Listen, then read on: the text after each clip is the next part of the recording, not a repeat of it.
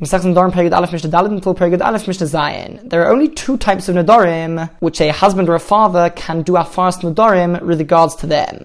Either it has to be inui nefesh, that it causes her suffering, she is deprived of benefiting from something significant, or if it is Devarim should be no leveina, something which affects their relationship between them. And as we learned in the earlier Mishnayos in this perek, the Hafaras Nedarim, which is performed on Nedarim, which are Devarim Shebeinoi Leveina, which only affect their relationship, so it's limited only to the extent that it affects their relationship. But the parts of the neder which don't affect their relationship would remain, and she would be bound by that. Now, if she makes a neder forbidding somebody else to benefit from her property, then that would never come under either of the two categories. She's not the one suffering, it's somebody else. And it doesn't affect their relationship because, again, the neder forbids somebody else. And therefore, if she says, Koinom she'eni oisa al pi abba, she makes a neder that I'm not going to make things for my father. And what she means is that anything that she makes, her father cannot benefit from. Val pi avicha, or your father, talking to the husband. Val pi achi, or my brother. Val pi achicha, or your brother. She's forbidding that which she makes on somebody else. And therefore, in Yochel HaHafer, he is not able to annul this neder, since it is neither inoi nefesh, nor devarim shebeinoi leveina. Now what happens if she says, she'ein oisa al picha, that you, my husband, cannot benefit from that which I make? In this case, it's the Mishnah, it doesn't even need to do Hafaras Nedarim, because the neder is invalid. Since she is obligated to make things for her husband, that's one of the obligations of a wife towards her husband, so he in a way has a part ownership over her Ma'aseh Yadayim, over that which she makes. And just like it's forbidden for me to make a neder that so-and-so can't benefit from his own property, in the same way, she can't make a neder that her husband, who has part ownership over this thing, cannot benefit from these Ma'aseh Yadayim, from the things that she makes. And therefore, even without annulling the vow, he is permitted to benefit from that which she makes. Rabbi Akiva says, Yofer, he should annul the neder, shemotadif olav yis min hara oilai, in case she makes extra Ma'aseh Yadayim, more than that which is fitting for him. Meaning, the Mishnah in Kesubos says that there is a specific amount of things which she needs to make for her husband per week. So if she were to make more than that, he hasn't got a right over that extra. So if he didn't annul the neder, then he would actually be forbidden to benefit from that part. And therefore it is worth him annulling the neder. However, according to the Tanakama, even the extra part goes straight to the husband, and he does have a right over that, in which case she hasn't got the power to make a neder even on the extra things which she makes. Alright, third opinion, Rabbi Yochanan ben Nuri Omer. Rabbi Yochanan ben Nuri says, Yofer, he should annul the neder, Shema Yigar Shena, in case he will divorce her, and when he divorces her, she will no longer be obligated to make things for her husband. In which case, he will no longer have an ownership over her Ma'aseh Yadayim, which means that at that point, the neder will become valid.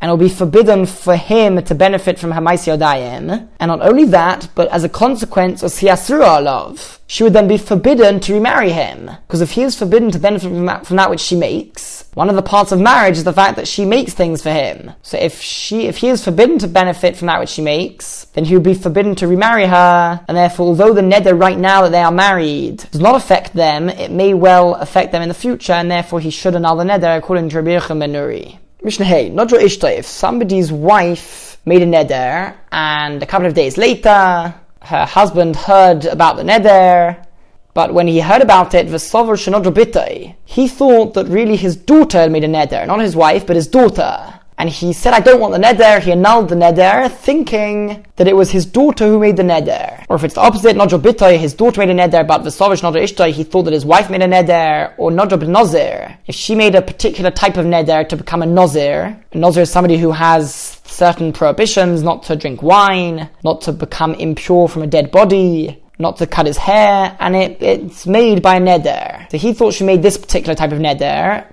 or she did make that particular type of neder, but v'savosh not a carbon. He thought that she made a different neder with a carbon, which would be a regular neder. When one makes a neder, he says that this thing should be like a carbon. So let's say she made a neder not to drink wine. Or in reality, she made a neder to become a nazir, but he thought that she only made a specific neder not to drink wine, for example. Or the opposite, nodra b'carbon, she made a neder by comparing it to a carbon, a regular neder which we've been discussing about the Masechta.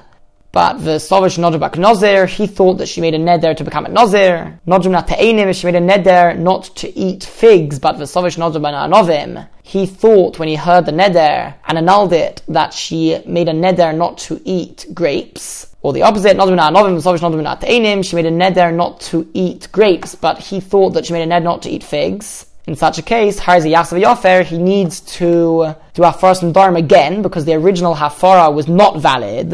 It's learned from Pesukim that he needs to annul it for that woman. It says, Yoni Isa, the Hefres Nidra, the Torah emphasizes that the Hafara needs to be specific to that woman and that type of neder, and therefore the original Hafara is invalid and he would need to do it again. Now this could lead to a problem, because he did the Hafara, then it could be that only a couple of days later he realizes and finds out the correct details. But then it's already too late, because the day has already passed and he only ever has a maximum of a day to annul the neder. But the truth is, the Rishonim explain that that's not true, because the day that he finds out the correct details, that is really considered to be the day that he hears the neder. When he originally heard it with the wrong details, or he thought the wrong details, it's not considered that he heard the neder at all. So only a couple of days later, when he actually hears it with the correct details and finds out the correct details, only then is it considered to be that he actually heard the neder, and he would have until the end of that day to annul her neder. Mishnah Vov, we've learned a couple of times in the Masechta the rule of neder shutar miktsasai hutar kulai, that if part of a neder becomes permitted, then the entire neder becomes permitted. And we saw some examples of where the original neder was invalid from the start for part of the neder, and therefore the entire neder didn't start. And we saw some examples regarding Hataras Nedarim, where if the Chacham finds a Pesach to permit part of the neder, then the entire neder becomes permitted. However, regarding Hafaras Nedarim, this rule does not apply. Reason being that the main difference between Hafaras Nedarim and Hataras Nedarim is that a Hataras Nedarim done by a Chacham that cancels the entire neder retroactively, as if there was never a neder. And the way it's done is via a Pesach, saying, had I thought about this at the time, I wouldn't have made the neder. So you're making the neder into a neder which was sort of made by mistake, based on a mistake.